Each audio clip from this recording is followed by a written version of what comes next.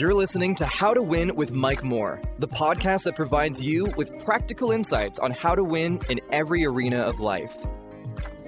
Hello, I'm Mike Moore, and welcome to another episode of the How to Win podcast. These podcasts are based off 2 Corinthians chapter 2, verse 14. It says, "Now thanks be unto God, who always causes us to triumph." I'm so excited to have you with us today. I believe it's going to be a blessing for you. Please tag a friend, let them know that we are live today on Facebook, and you can also get the audio on Apple Podcasts or wherever you get your podcasts. Now listen, I got my iPad here today. You can send your questions and your comments in, and really, your questions and comments really is a big part of this podcast. It makes a big difference. It fills in the gaps, give you an opportunity to express yourself. At the end of the lesson, I'm going to give your comments. I'm going to attempt to answer your questions, and you are a participant in this podcast. Now, we're teaching on the subject, the culture of heaven. Now, we're teaching this same thing in our Sunday services, and I decided that I wanted to come back and go over what we taught on Sundays in my Tuesday podcast for several reasons. Number one, there are always people who are not connected to our Sunday service, and you get a chance to hear it for the first time. But I wanted to have a format where you can ask questions, because on Sundays you can't ask questions. So we're going to jump in. We're talking about the culture of heaven, and the theme of this series is the fruit of the Spirit. This is a 4-lesson series, and this is our third lesson. Now, before we jump in today's lesson, I want to give you a short review. I want us to look at the background text of this series on the fruit of the Spirit. Galatians chapter 5, verses 22 through 23 in the traditional King James Version. It says, "But the fruit of the Spirit is love, joy, peace, long-suffering, gentleness, goodness, faith or faithfulness, meekness, temperance, and the scripture says, against such there is no law." The three introductory statements that I want to share with you that I believe will set up what we're going to be teaching today. First, what is the fruit of the Spirit? What are these 9 qualities? The fruit of the Spirit is the 9 character traits of Jesus placed in seed form in the human spirit of the believer at the new birth. At the new birth, when you and I receive Jesus Christ into our lives and confess Him as Lord of our lives, the Holy Spirit places Jesus' character on the inside of our reborn human spirit. These qualities, all 9 of them, are placed in our human spirit at the new birth. Consequently, we should never ask God to give us love, ask God to give us joy, ask God to give us peace, because love and joy and peace and all these qualities are on the inside of you at the new birth in seed form, and that's the challenge. These qualities of Jesus, this is what Jesus looks like and act like, are in our human spirit in seed form. And if you think about a natural seed, you cannot eat a plum seed. You cannot eat an apple seed. The seed has to grow. The seed has to develop for it to make a difference. That's true in the Christian experience. As long as these fruit are in our spirits in seed form, they will never communicate Jesus Christ to the world. Which leads to the second point that I want to share, introductory point. It is the responsibility of the believer in partnership with the Holy Spirit to grow and develop the character of Jesus, and that is Christ-likeness. It is our responsibility, your responsibility. If you're a Christian, it is your responsibility, it's my responsibility. Now listen at this. In partnership with the Holy Spirit. And this is one of the difference between what the Bible calls the works of the flesh and the fruit of the Spirit. The works of the flesh represents the character of Satan. These are qualities that we exemplify apart from God's help. But the fruit of the Spirit, we need the Holy Spirit. In fact, that's one of the primary reasons he came to live on the inside of us, is to help us develop in the character of Jesus, Christ-likeness. Now, I've said this before, but I want to say it again. The goal of the Christian journey is not salvation. The goal of the Christian journey is not the new birth. The new birth is the doorway into the Christian experience, the Christian journey. It is the most important event that we can experience in our lives. However, that's not the goal. Many Christians receive Christ, and that's wonderful, and that's of utmost importance. But that's not the goal of the Christian journey. The goal of the Christian journey is Christ-likeness, to become more and more and more and more and more each day, each week, each month, each year, more and more like Christ. Now, here's our third point, introductory point. Differentness brings distinction. Differentness brings distinction. If we're going to be distinguished as believers, if we're going to stand out as believers, and the Bible says that we should, it says that we are the light of the world. That's what Jesus said in Matthew chapter 5. We are the light of the world.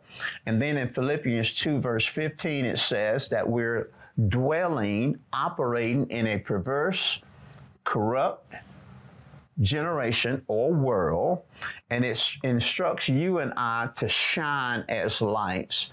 So practically, what does that mean? What does that mean? And what does differentness brings distinction mean? It means that if the world is going to pay attention to us, they have to see a difference. And Jesus says, if he's lifted up, they see a difference. Jesus says he will draw all men to himself. So we should be, and you know this in your spirit, without me even saying it, we should be born again Christians, should relate differently, respond differently, react differently to problems, and we should deal with disappointments differently. And it's this differentness that's going to bring distinction. Well, that's a quick review of what we've been talking about. And in our first lesson and our second lesson, this is our third, but in our second lesson, we began to deal with the first three qualities. We're looking at three qualities each lesson. In that second lesson, we talked about love, joy, and peace. And you can go back online, YouTube that, and get that information. You can download our free app, Faith Chapel app. You can download it and you can get that lesson.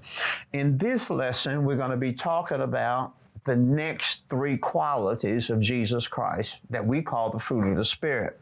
We're going to talk about long-suffering. We're going to talk about gentleness, and we're going to talk about goodness.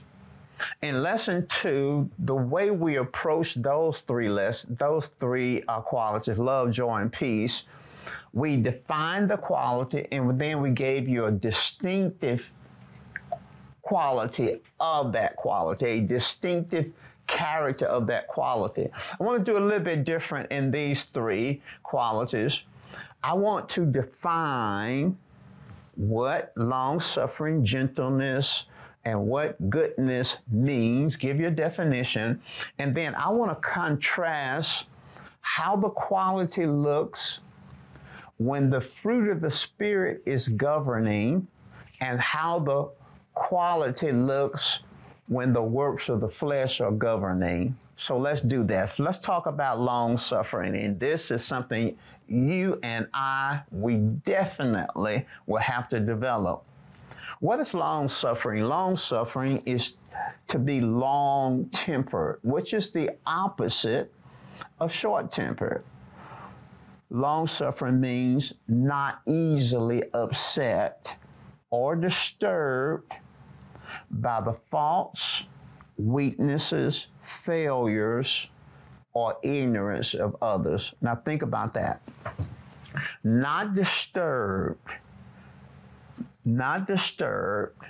by the faults, weaknesses, failures, or ignorances of others. So this has to do when we're confronted with individuals who we experience their faults and their experiences. And then sometimes people kind of offend us or tend to offend us, and they don't know they're doing it. They're operating out of ignorance. Jesus said on the cross, Father, forgive them, for they know not what they do. The second definition really adds even more meat to what long-suffering is. Long-suffering is bearing with difficult people. Now, so we're not talking now about people who support you, people who affirm you, people who on your team and carrying their weight. We're not talking about people who love you and people who praise you and people who you love to be around. No, all of us enjoy those experiences. All of us want to be around people that support us, people that affirm us, people that say good things about us. All of us. It doesn't take the Holy Spirit to enjoy that or participate in that kind of environment. But when we talk about long suffering, it has to do with dealing with and bearing with difficult people. Do you know any difficult people? Maybe in your families. Are there any difficult people in your family? Difficult people at work, difficult people at school, difficult people on the team you're on. Difficult people bearing with difficult people. Now watch this.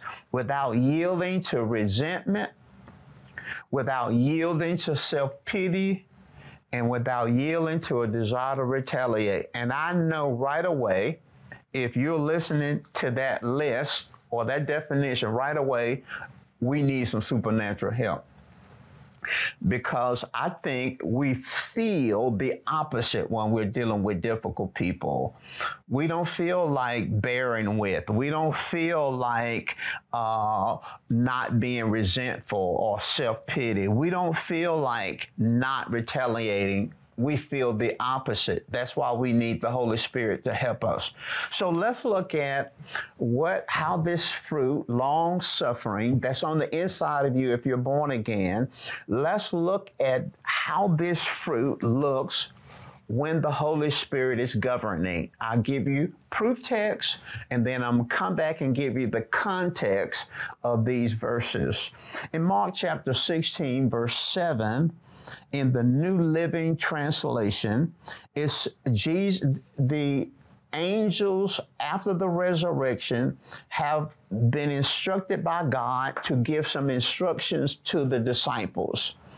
And it says, now go, the angel is saying to the disciples, now go to the women. In fact, there were two women who came to the tomb and Jesus wasn't there.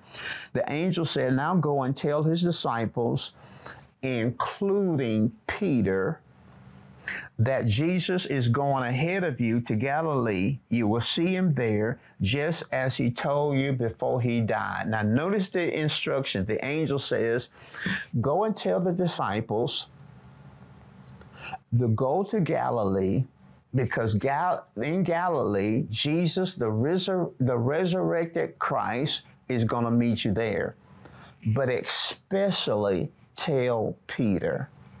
Now, in John 21, verse 15 in the New Living Translation, Jesus appears to the disciples.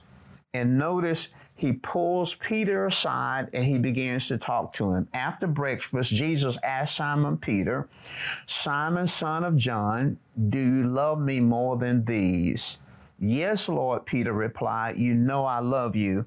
"Then feed my lambs," Jesus told him. Now, if you look at the context, we have 12 men following Jesus for 3.5 years. He was responsible for instructing them, loving them, caring for them, making sure they had the provisions, mentoring, coaching. I mean, he was just literally everything to them. At the time when he really needed them to stand with him, they all, the Bible says, deserted him.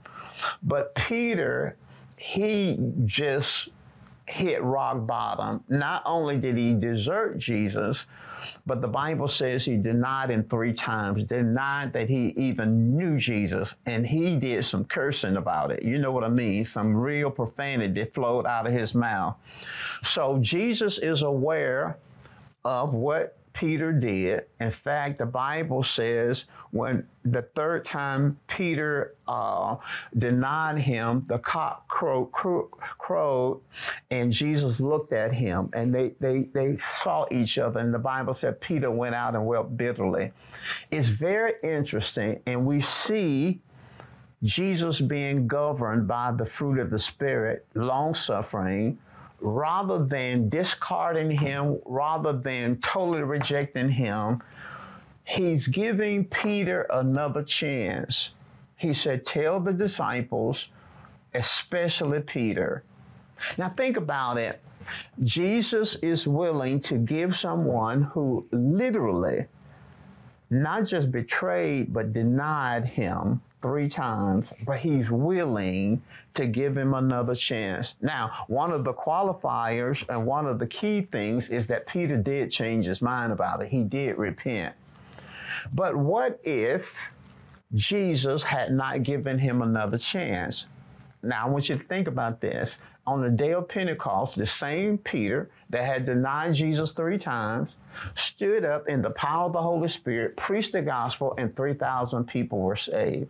The same Peter, over in the 5th chapter, the Bible says that his shadows fell on folk and they were healed. This same Peter became a foundation stone in the early church. What would have happened if Jesus had given up on Peter when he was confronted with Peter's faults, his weaknesses, and his shortcomings? What does this say to us? This fruit helps us to give folk another chance, give people another chance, give environments another chance, give situations another chance. And then we have to ask ourselves, what if God had not given us another chance? I think sometimes we're just too quick because people are difficult to deal with. And all of us, and you know, to be honest with you, sometimes we're difficult to deal with. We just don't see ourselves. But we deal with difficult people, and it's a part of life. And God has placed in our spirit a quality that causes us to be distinctive, to shine as a light, and it's called long-suffering. Being able to bear with difficult people and not be bitter, not want to retaliate, not want them to not want to punish them, to be long-tempered when people not saying it right, not doing it right, not acting right. Now, we all know that there should be some accountability, and if people are not held accountable, it can throw all the team off, so I'm not talking about that. But I'm just talking about in our relationships. Sometimes we give up on people too quick, and we don't give them a chance to change. Is there anybody in your life, anybody in your life that you need to give another chance to change. Now, that's one side of it. That's one side of it. And there's always another side, two sides to every coin. Let's look at what happens when the works of the flesh is governing.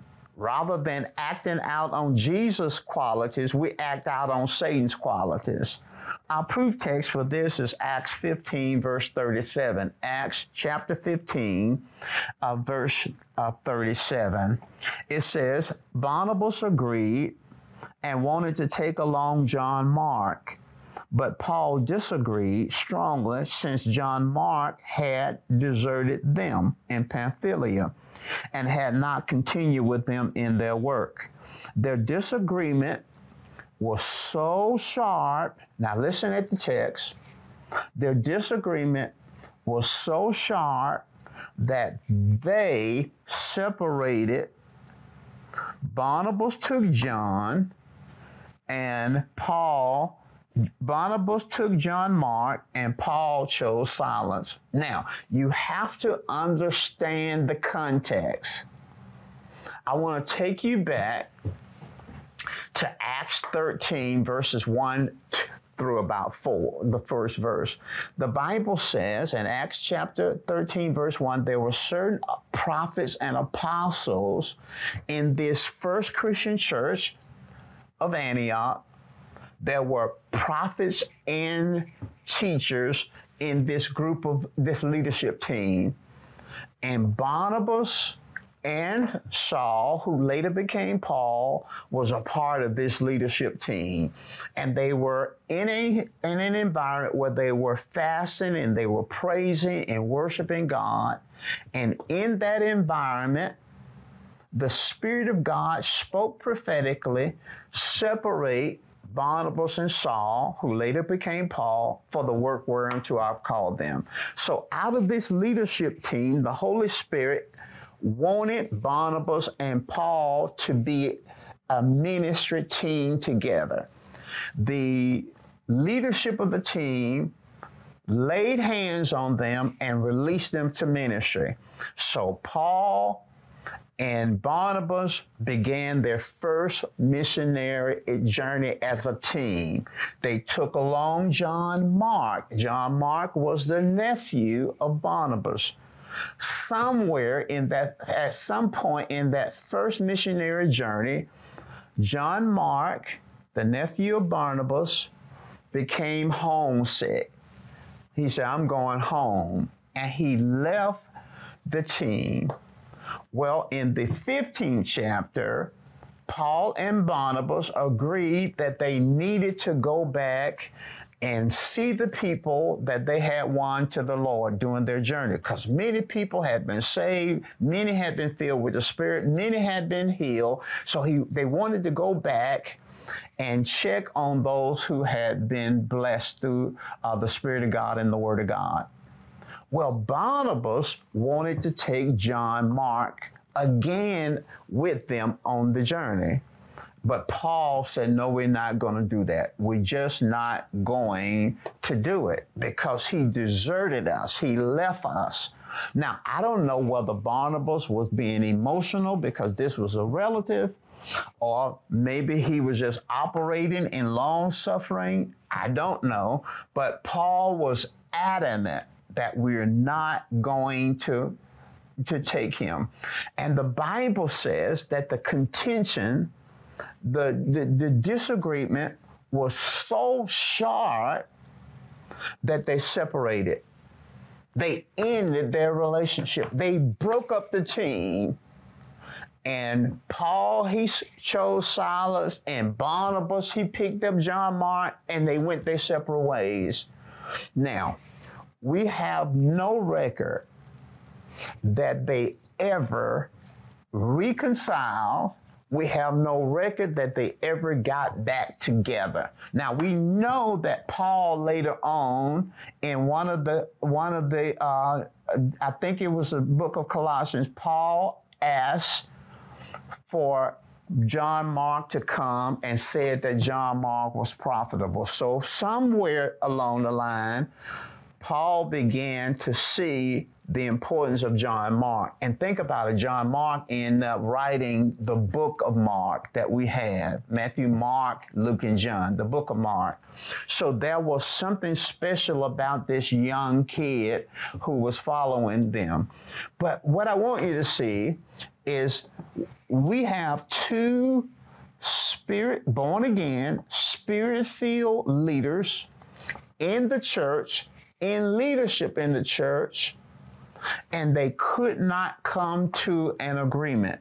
And the contention and the quarrel and everything was so hostile and so deep, and they dug in that they broke up the team. And they broke up a team that God had put together. It wasn't God put the team together. So I'm going to ask you a question. I already know the answer, but I'm going to ask you a question. Did God want them, this ministry team that he put together, to break up? Well, I think we all know the answer. Absolutely not. Because when you look at the text, the Bible says that they separated. It does not say the Holy Spirit led them to separate. It says they separated. In other words, they were not operating in the fruit of the Spirit. We have no indication that they took quality time and prayed. God put them together out of prayer and fasting. We have no indication that they prayed about it, fasted about it, anything. No, they separated themselves by operating in the works of the flesh. Variance is a work of the flesh. That's quarreling and contention. Strife is a work of the flesh. That's egocentric behavior, selfish ambition. They were stubborn. They dug in, didn't want to talk about it anymore, and they tore up the team. Now, I want to say this, and this is I want to take you somewhere that I think is very important. And I'm spending more time on this one than I'll spend on the other ones, but I think this is very, very important for us to self-evaluate and to get this. We all know that Paul eventually wrote 2/3 of the New Testament. We all can trace his journey. We don't know as much about Barnabas, but we believe he did some great things too. I am convinced, beyond a shadow of a doubt, that God used those brothers, those leaders, Barnabas and Paul, not because of them, but in spite of them. I'm convinced when they both got to heaven, because both of them died and went to heaven, when they got to heaven, I think both of them realized that they left a lot on the table. There was so much more they could have accomplished as a team, but they broke up what God brought together, which tells us that there are times when God can put a couple together in marriage, or God can bring friends together, or God can connect people to a church, or God can connect this, and through the works of the flesh and not develop in the fruit of the Spirit, you can break up something that God intended to be together. So here's some conclusions that I've drawn from this, and I think it's very powerful. Some relationships, and I can say based off this text, I can say based off other scriptures, I can say based off 40 years of pastoring, that sometimes relationships don't work. Sometimes marriage relationships, I met couples that God put together, does not work. Sometimes people connect people to friends and they have a good relationship, and sometimes those relationships end. Sometimes people connect people to places of employment or connect people to churches. And sometimes those church relationships end. Sometimes God connect singles together in dating relationships. You said God will bring couples together to date? Yes. I believe God wants singles to date and have people that they can fellowship and go out and eat dinner with and go to the movies and do life together. I believe that. And yet those relationships can end.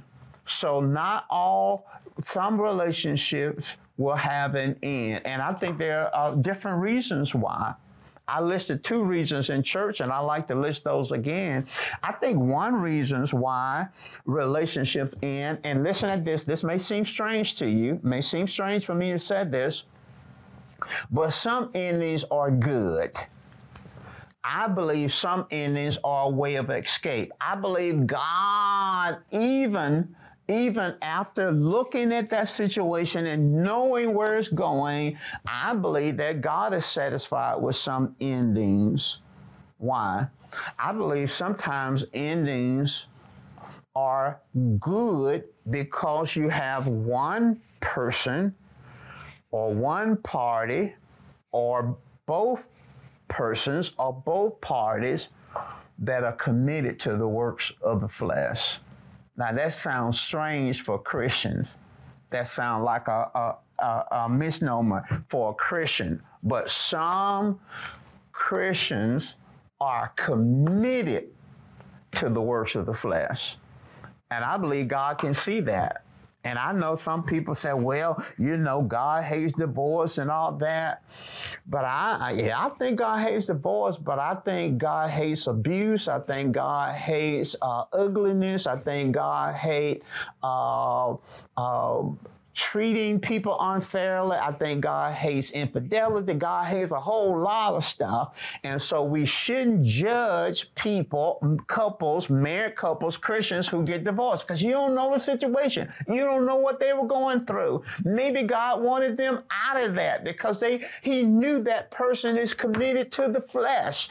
There are Christians who are committed to the works of the flesh.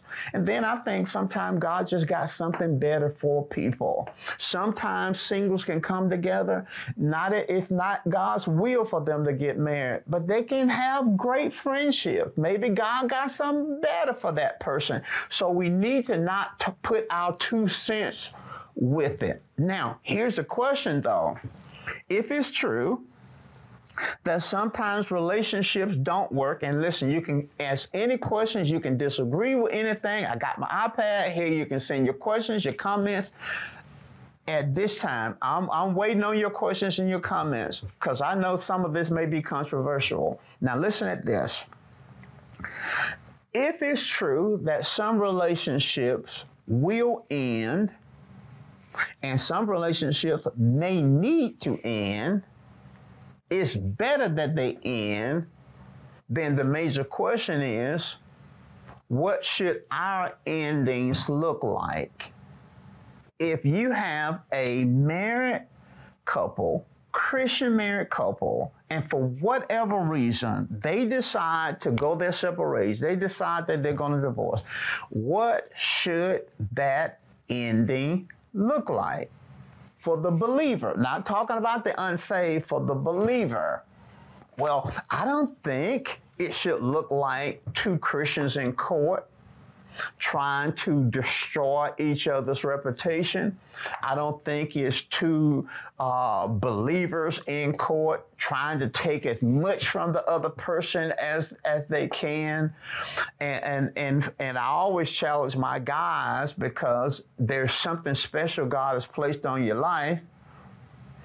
I don't think guys should leave a wife or for whatever reasons y'all decide to divorce and you not care about her, not care about the where she's going to live and how she's going to live and how she's going to make it, and not care about the kids and just move over and marry somebody else and do your thing, just totally ignore that family that you had. I just think they should be different. I just don't think our ending should be like the unsaved. I think the same thing for singles. Listen, singles, you can be dating somebody, and for whatever reason, it ends. Y'all decide to go your separate ways. I think it should be different. I think it should be different. I think the ending should be different. Why? Because you're the light of the world. You're to shine as light in the world. Think about it. Why should you end the relationship? Because that's your sister in Christ. That's your brother in Christ. Why end the relationship and you all hating each other and you want the other person to not win? That's not replicating Christ. That's not replicating the kingdom of God. Our endings should be different. And I'm a firm believer that you can replicate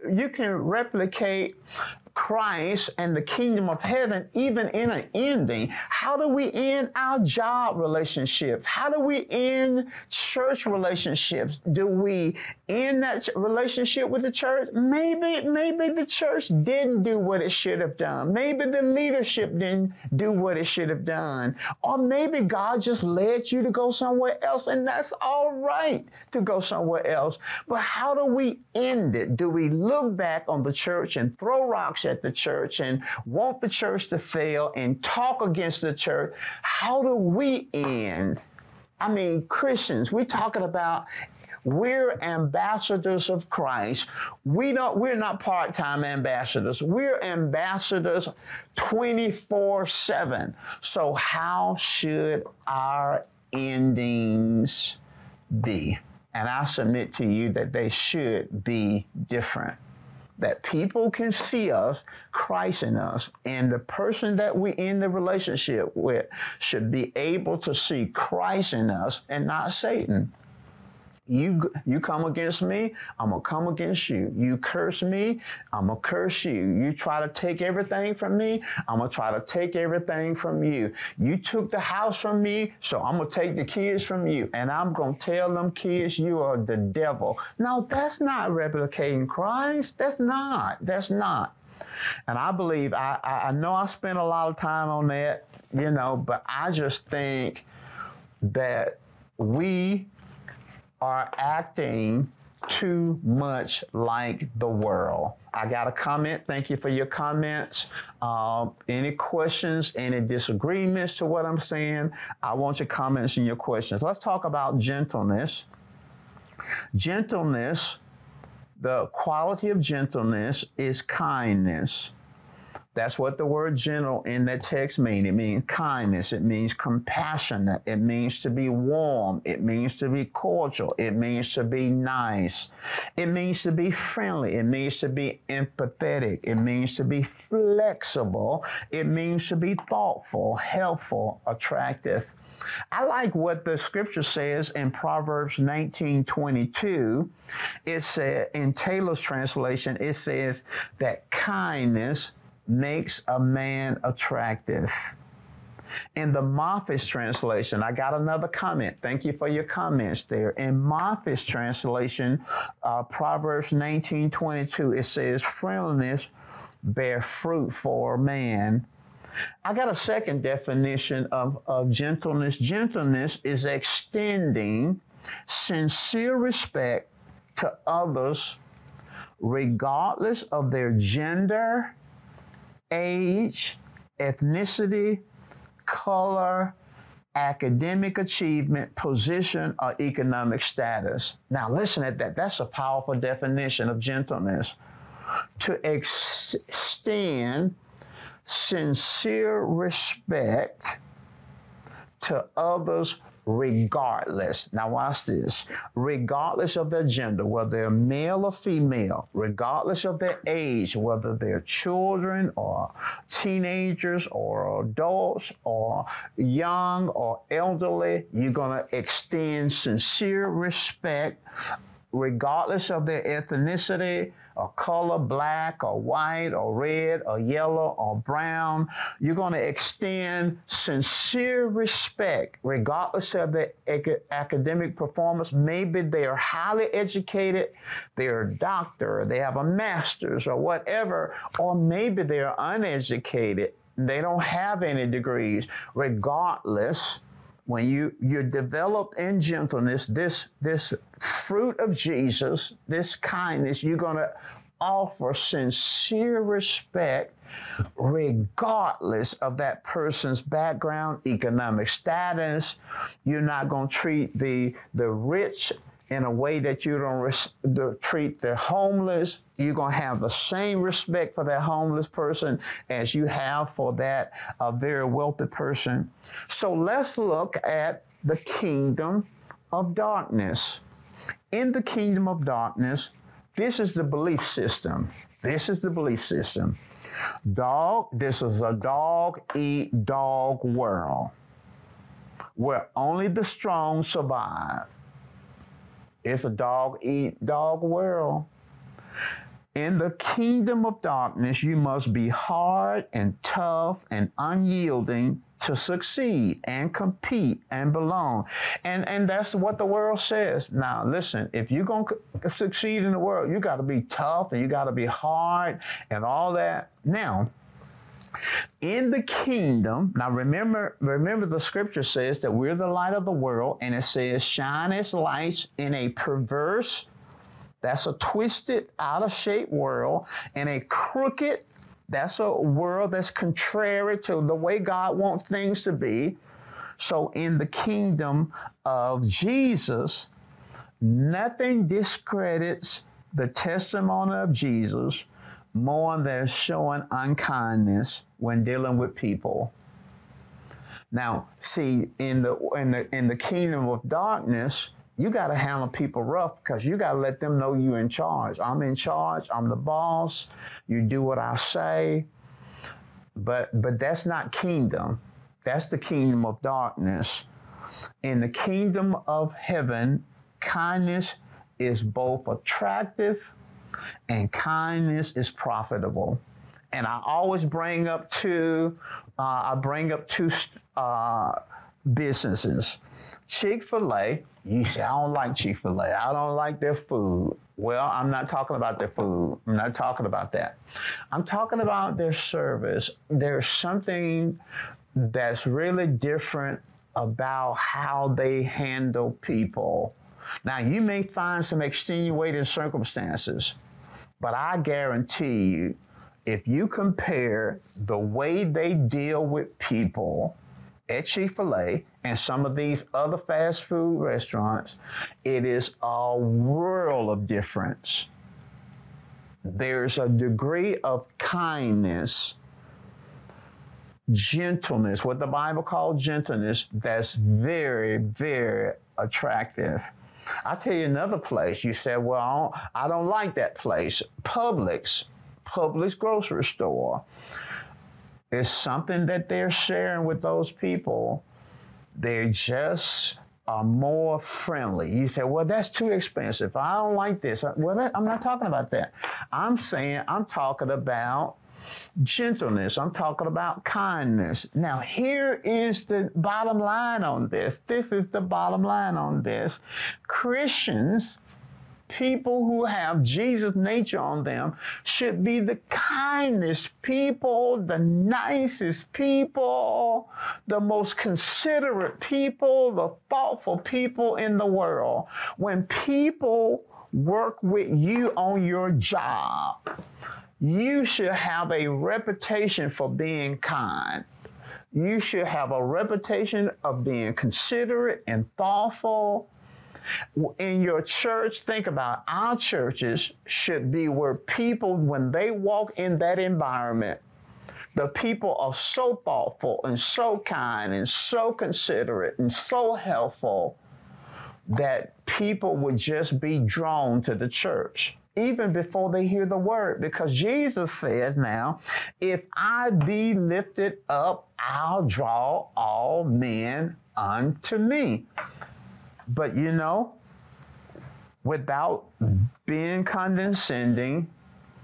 That's not the truth. That's not the truth for most Christians. There are Christians, and I want to challenge you now. Remember, I'm on your team. I'm here to help you. There are Christians, you see too much of them. You say, well, I'm just trying to be me. That's who I am. I'm not in all that mushy stuff. And no. Now listen to me.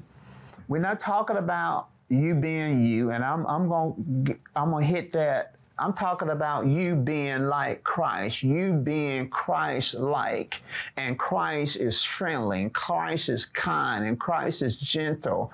That hard edge that some Christians have, and you see it in the home. You see some husbands, you're just too hard, and I know you were trained that in order to be a man, for you did, in order to stand, you want them to win. You want them to stand against this hard world. So you handle your kids in a rough fashion. I mean, you handle them rough because you don't believe in gentleness. You don't believe in kindness. You think that's what we would say, and I don't use this term often, sissified. I don't want my kids sissified. We say stuff like that. I don't like that word, but that's the word you use. And so we want them to be able to stand in the world. So a lot of daddies, a lot of husbands, you got this hard thing, this hard stuff, and it's not Jesus. It's not Jesus. No, some of you, it's your daddy. That's the way your daddy treated you. That's the way your parents treated you. And so really, you're replicating not Christ. You're replicating your daddy. You're replicating how you were brought up. And it's not just daddy. Some women, you are hard. Some of you are just too hard.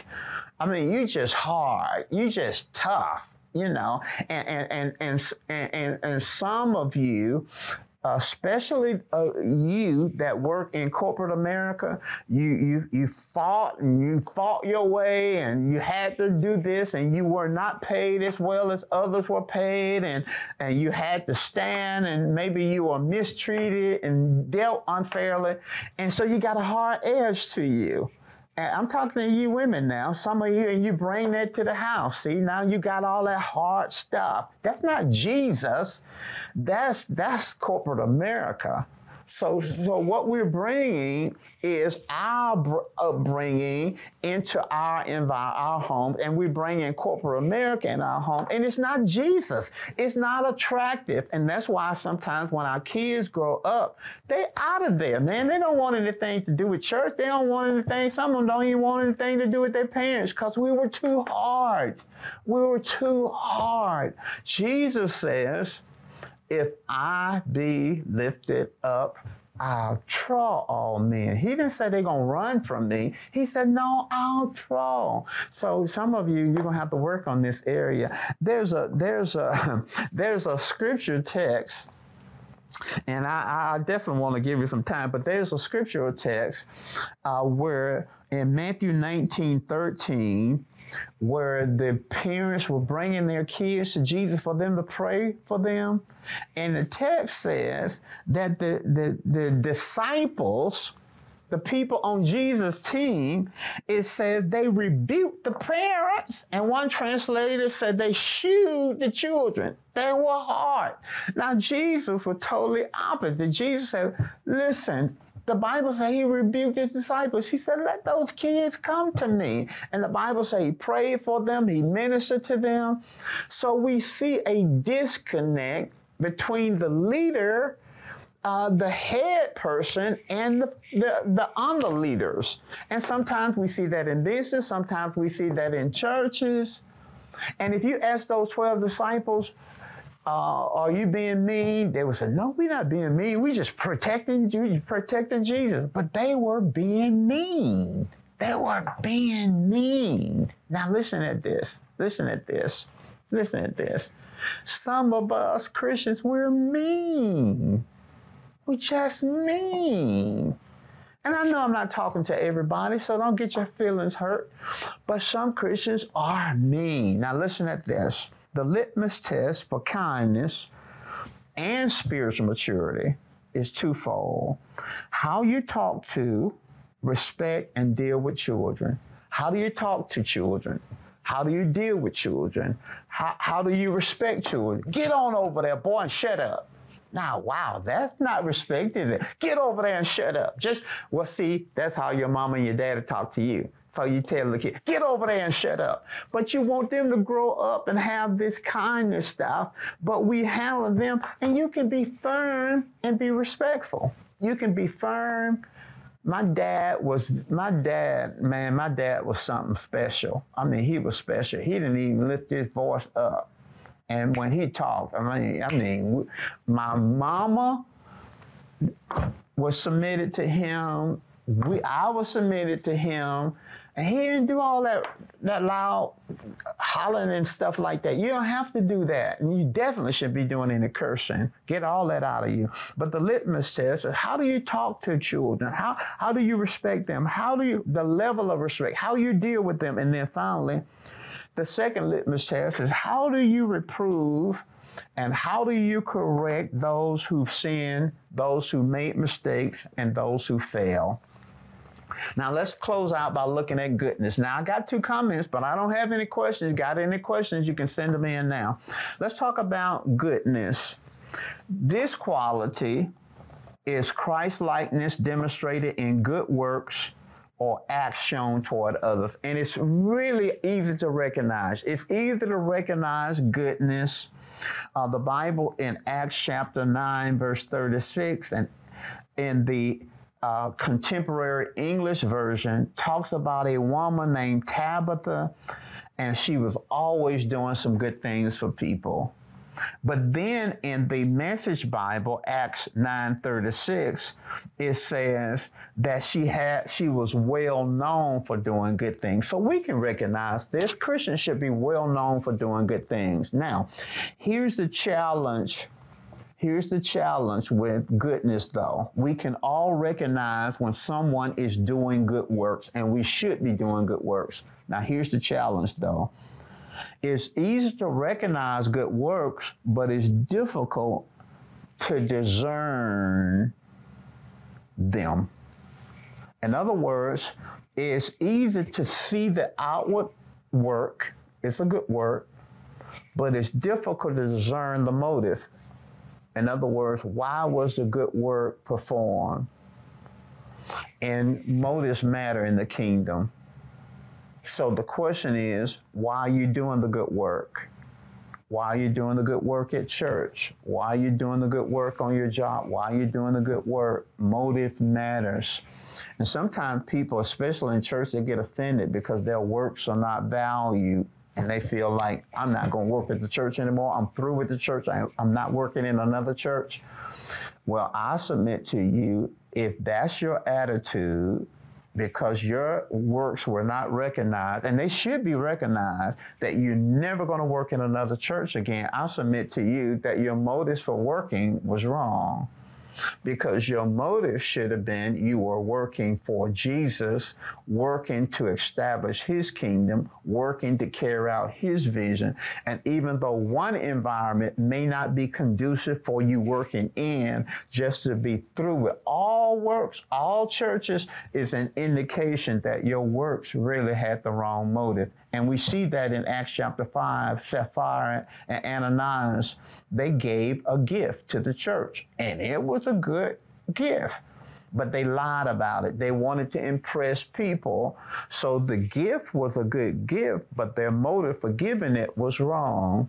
I'll close with this, and I got a question, and then I want to get into some of your questions. I'll close with these points. How do we navigate? How do we develop these fruits in us? And what we talked about was long-suffering, gentleness, and goodness. How do we develop? Well, here 2 things. We have to stop giving ourselves an excuse for operating the works of the flesh. Jesus, and what I mean by excuse, sometimes we say, well, I'm just human. I'm just being me. You know, I can't be nobody else. I'm just being me. I just gave him a piece of my mind because I'm a straightforward person. I just tell it like it is. No. We got to stop giving ourselves an excuse for the works of the flesh. Jesus did not come into this earth and die so you can operate in the works of the flesh. And he did not send the Holy Spirit so you can operate in your own strength. He sent you the Holy Spirit to help you develop these fruits, because you can't do it on your own. Second thing, we have to set a higher goal. I've heard this said, I've said it before, and you may have said it before. I am trying to be the best version of myself. Have you ever heard that? Have you ever said that? I'm trying to be the best version of myself. Now, that may have some good things about it, but really that's a lower goal. Our goal should be trying to be a best version of Jesus Christ, because really, that's not what we're trying to become more like ourselves. We're trying to become more like Jesus. I trust that you got some out of this. We're going to look at the next 3 and close this series out next week. But I got a couple of questions. I got some comments, and I want to jump in there and get your questions. You can send them. You still got time to send them in. Comment: Necessary Endings is a good book to me for those type of needed endings and how to identify when endings should take place. Now, apparently this person is a reader. They're recommending a book entitled Necessary Endings. I got that book. It's a great book. It is a great book. It is a great book. And I think you'll learn a lot. I wanted to add that Christian edge to it. How do we as believers how do we have endings? How do we replicate Christ? How do we establish a culture of heaven even when relationships or situations end? But thank you for mentioning that book. It's entitled Necessary Endings. You can get it from most bookstores, and if they don't have it in, they'll definitely order it for you. Another comment: thank you, Pastor Mike, for talking about endings. A lot of women stay in abusive relationships because they know God hates divorce. I have been saved over 20 years, and I've never heard a pastor say this. Thank you for this truth. Well, when I first started pastoring, I thought, and kind of emphasized, God hates divorce, God hates divorce, God hates divorce, God hates divorce. And some Christians actually make that a letter of the law. But what if the Spirit of God sees something that is detrimental to that person being in that relationship, and that person yield to the latter? Because the Spirit of God knows if that person is committed to the works of the flesh. The Spirit of God knows that person is violent. The Spirit of God knows that person that person may destroy this person, and God may want this person out of that relationship. So we have to be very careful when we throw this thing on people and say, you gotta stay in there and hang in there. No, we should let people be led by the Spirit. And I thank you for your comment. Question referring to the book: who is the author of the book? I can't tell you who the author is. Maybe somebody can send it to me before I end. But if you ask for the book, you can go to Barnes & Noble's, Books A Million, ask for the book, Necessary Endings. They'll in fact, you can Google it, and I bet you'll get the author of it. Just say, who is the author of the book Necessary Endings? Google that. It'll bring it up. Question: is it possible to be mean with adults and kind with kids? I've seen people acting that way. Yes, it's possible to be mean with adults and kind with kids. It is. It is possible. The thing about meanness, often we don't know we're being mean. I remember years ago, I had a green couch in my office, and people used to say, you don't want to be on Pastor Green couch. You don't want to be on Pastor Green couch. Boy, because when he gets you on that couch, he's just going to come straight at you. Well, I've never been abusive, And I never shouted at folk and all that. I don't do that kind of stuff. I don't do that at home. I don't do that. I don't do all that shouting and cursing and carrying on like that. But I always felt like I'm going to be honest with you. So what people were experiencing is what I was calling brutal frankness. But sometimes it had a little hard edge to it, and Pete even mentioned to it. Now, Pete loves me. That's my wife's nickname. We've been together for 43 years, and she loved me. But she said, Mike, you could be mean sometime. And I'm thinking, shoot, I'm not one of the nicest people on the planet. People have always talked about how nice I was. But I was trying to be honest. But I think I could have used more tact to it, and I came under conviction. I got that couch from out of my office. I took that couch out, but I had to work on it. So now I began to think, how could I say this? And then I had one of my leaders in our church. She was a personal leader in my office working with me. And one time I said something to her and she looked me in the face and it blessed me. She said, Pastor, you could have said the same thing, but you could have said it differently. And that feedback helped me. I couldn't say nothing, but you were just absolutely right. See, we can't see ourselves. We can't see ourselves. And sometimes people are tiptoeing around us. So we need to invite people to give us feedback. How did I say that? Did I say that? Was I mean? Was I harsh in that? We need to get some feedback because we can't see ourselves. And sometimes we're being mean. Been there and done that. What if a minister of the gospel does you wrong? Say things that are hurtful and the things they're doing are making people turn from God. How do you cut yourself off without retaliation from them? That is an outstanding question. It is such a good question that I'm going to read it again. What if a minister of the gospel does you wrong?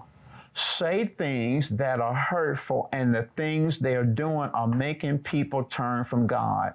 How do you cut yourself off without retaliation from them? Now, there are several ways to approach this. I think somewhere in private, there should be some level of confrontation. Because preachers, ministers, me, pastors, apostles, prophets, evangelists, we don't get discount tickets. So we have to develop the fruit of the Spirit too. And sometimes we're very undeveloped in gentleness. Sometimes ministers are in fact, some ministers see being tough and rough with people as an anointing. I'm being the leader. But a lot of that is worldly, and Jesus even dealt with that. He says, in the kingdom, we don't lead like that. We don't dominate people. So sometimes that's true, and it's a reality. Some ministers are mean. Some ministers are hard. Some ministers are critical and can be very abusive.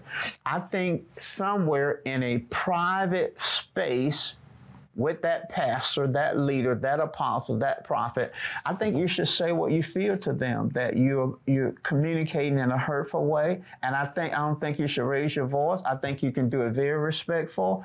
I believe it is my opinion, pastor, it's my opinion, apostle, it's my opinion, prophet, that you're being mean and that you're handling people in a hurtful way and it's driving people away. And then you see how they respond. If they're very give a whole lot of excuses, if they disagree, if they retaliate and talk about you in the pulpit, then you separate yourself from them. You just separate. You pray to God and ask God, where should you go? And you just separate yourself, and you do it in a respectful way. And then you don't talk to other people about how mean the pastor is, or the prophet is, you don't talk to people about that. You don't spread it out there. No, you confront it. They retaliate it. You separate. Pray and ask God where you should go, because everybody's not mean. All ministers are not mean. All ministers are not unkind. All ministers are not, all pastors are not handling people wrong. You pray and ask God where you should go. And you just separate yourself, because love is not submitting to abuse. You should not sit abuse to a pastor. You shouldn't submit to abuse, a husband, a father, or whatever. The Bible doesn't tell us to submit to abuse. There's no way in the Bible that it says submit to abuse. I think that's a great question. Now, sometimes it can be difficult. It can be difficult when you're a child, and you got abusive parents, but you need to have somebody you can talk to, because sometimes people need to they need to lose their kids. I hate to say that. They need to lose them, because they will cripple kids. Some parents are just flat out abusive. And so if you're in a situation, a kid in a situation like that, somebody, a coach or somebody or a teacher that you trust, you got to talk to somebody about what's going on in your life. That's a great question. When long suffering to save your marriage, at what point do you give up? What are the indicators it's time to leave? I don't know if there's indicators, like if this happens, naturally, if you're in a marriage and the person is abusive, you're going to separate yourself and then pray about whether you should terminate that relationship. You separate first, then pray about whether you're going to terminate that relationship. But I don't think there are indicators. I think we're supposed to be led by the Spirit. You should be praying about your relationship. You should be asking God, show me my husband's heart, show me my wife's heart. How do you see this situation? See, there's no ABC, bam. 1, 2, 3, bam. No, you should be led by the Spirit, and you should be talking about your relationships. See, Pete and I, we were very transparent. We did a thing on marriage. You can go online, YouTube, and bring about our marriage journey.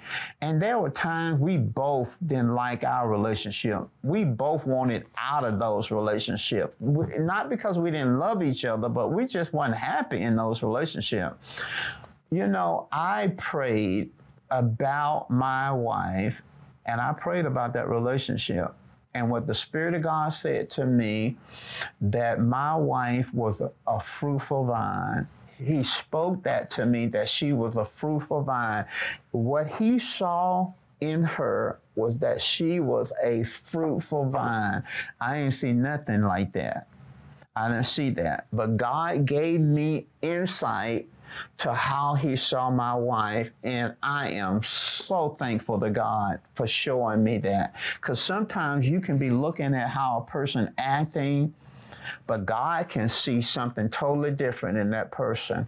So you should be talking to God about your spouse, because God, he looks at the heart. He can see that person. He can see that person, and he's going to tell you the truth. He ain't going to lie to you. But that's a great question. The truth of the matter is, you should never retaliate in a relationship. Retaliation should never be a part of it. Even if there's an abuse situation, you separate yourself, but you don't try to retaliate. You trust God to handle that kind of thing. You don't want to get them. You don't throw no hot grits on them. You know what I mean? You know what I mean? You don't want to do nothing crazy like that. But you want to trust God. You have to separate yourself and you trust God. And then if people are abusive, you have to talk to authorities too. If somebody hitting on you, you need to talk to the police. You need to talk to the authorities. You need to talk to an attorney. You need to talk to some professional counselor. You need to talk to somebody about that. It's said the world takes your kindness for weakness. They said Christians are weak pushovers. How do we balance this in operating in kindness? See, that's what they said. See, they said kindness was weakness. The scripture doesn't say that. The scripture says be kind. That's in Ephesians chapter 4. It said be kind. So they say it's weak. Jesus says it's biblical. Jesus says if we do what he says, then he said, I'll draw men. You can't operate in biblical love and it be to your disadvantage. Now, the world will tell you that, but that's a lie from the devil. See, the devil tells you you can't get ahead by being kind. You can't. There are even secular books out there now, secular books about the value of kindness. Secular books. Kindness is attractive. Kindness will win, but the world said, no, you'll be a pushover. I'm not talking about letting somebody slap you and curse you, and that's not biblical kindness. You govern your reactions. You can't govern what other people say or what other people do. But I know kindness works, because I've had some things that was very mean that people said to me. Very mean, just flat out mean. But kindness worked. Kindness have kept me moving forward. Kindness keep bitterness from getting in your heart. See, the devil wants you to react so that he can shut you down. He wants you to react. The Bible says, love enemies, bless those that curse you, do good to those that hate you, and pray for those that despitefully use you. God is never going to tell you to do something that's going to hurt you. That's reacting in love, and it keeps bitterness from getting in your heart, and it keeps Satan from shutting you down. So you forgive and you respond in kindness, and it'll protect you, but you got to believe in it. You got to believe in it. Can being kind make you appear weak sometimes? Yes. Yes. I don't see a balance in kindness. Like, what's the balance in it? No, you're supposed to be kind even when folk ugly. It's no balance to kindness. It's no balance to kindness. See, kindness is not putting your head down and letting somebody hit you. So there's no balance to it. I can be kind to you when you cussing me. I can be kind to you when you lying about me. I can be kind to you when you betraying me. There is no balance to kindness. So I want you to get that out of your vocabulary.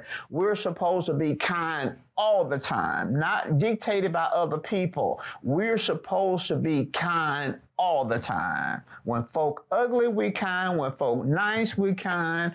To children, we're kind. To adults, we're kind. To saved folk, we're kind. To unsaved folk, we're kind. To people who are living what we think is ungodly, we say, well, they're gay and they're homosexual. We're supposed to be kind to everybody, regardless to whether we agree with their behavior. We're supposed to be kind to everybody.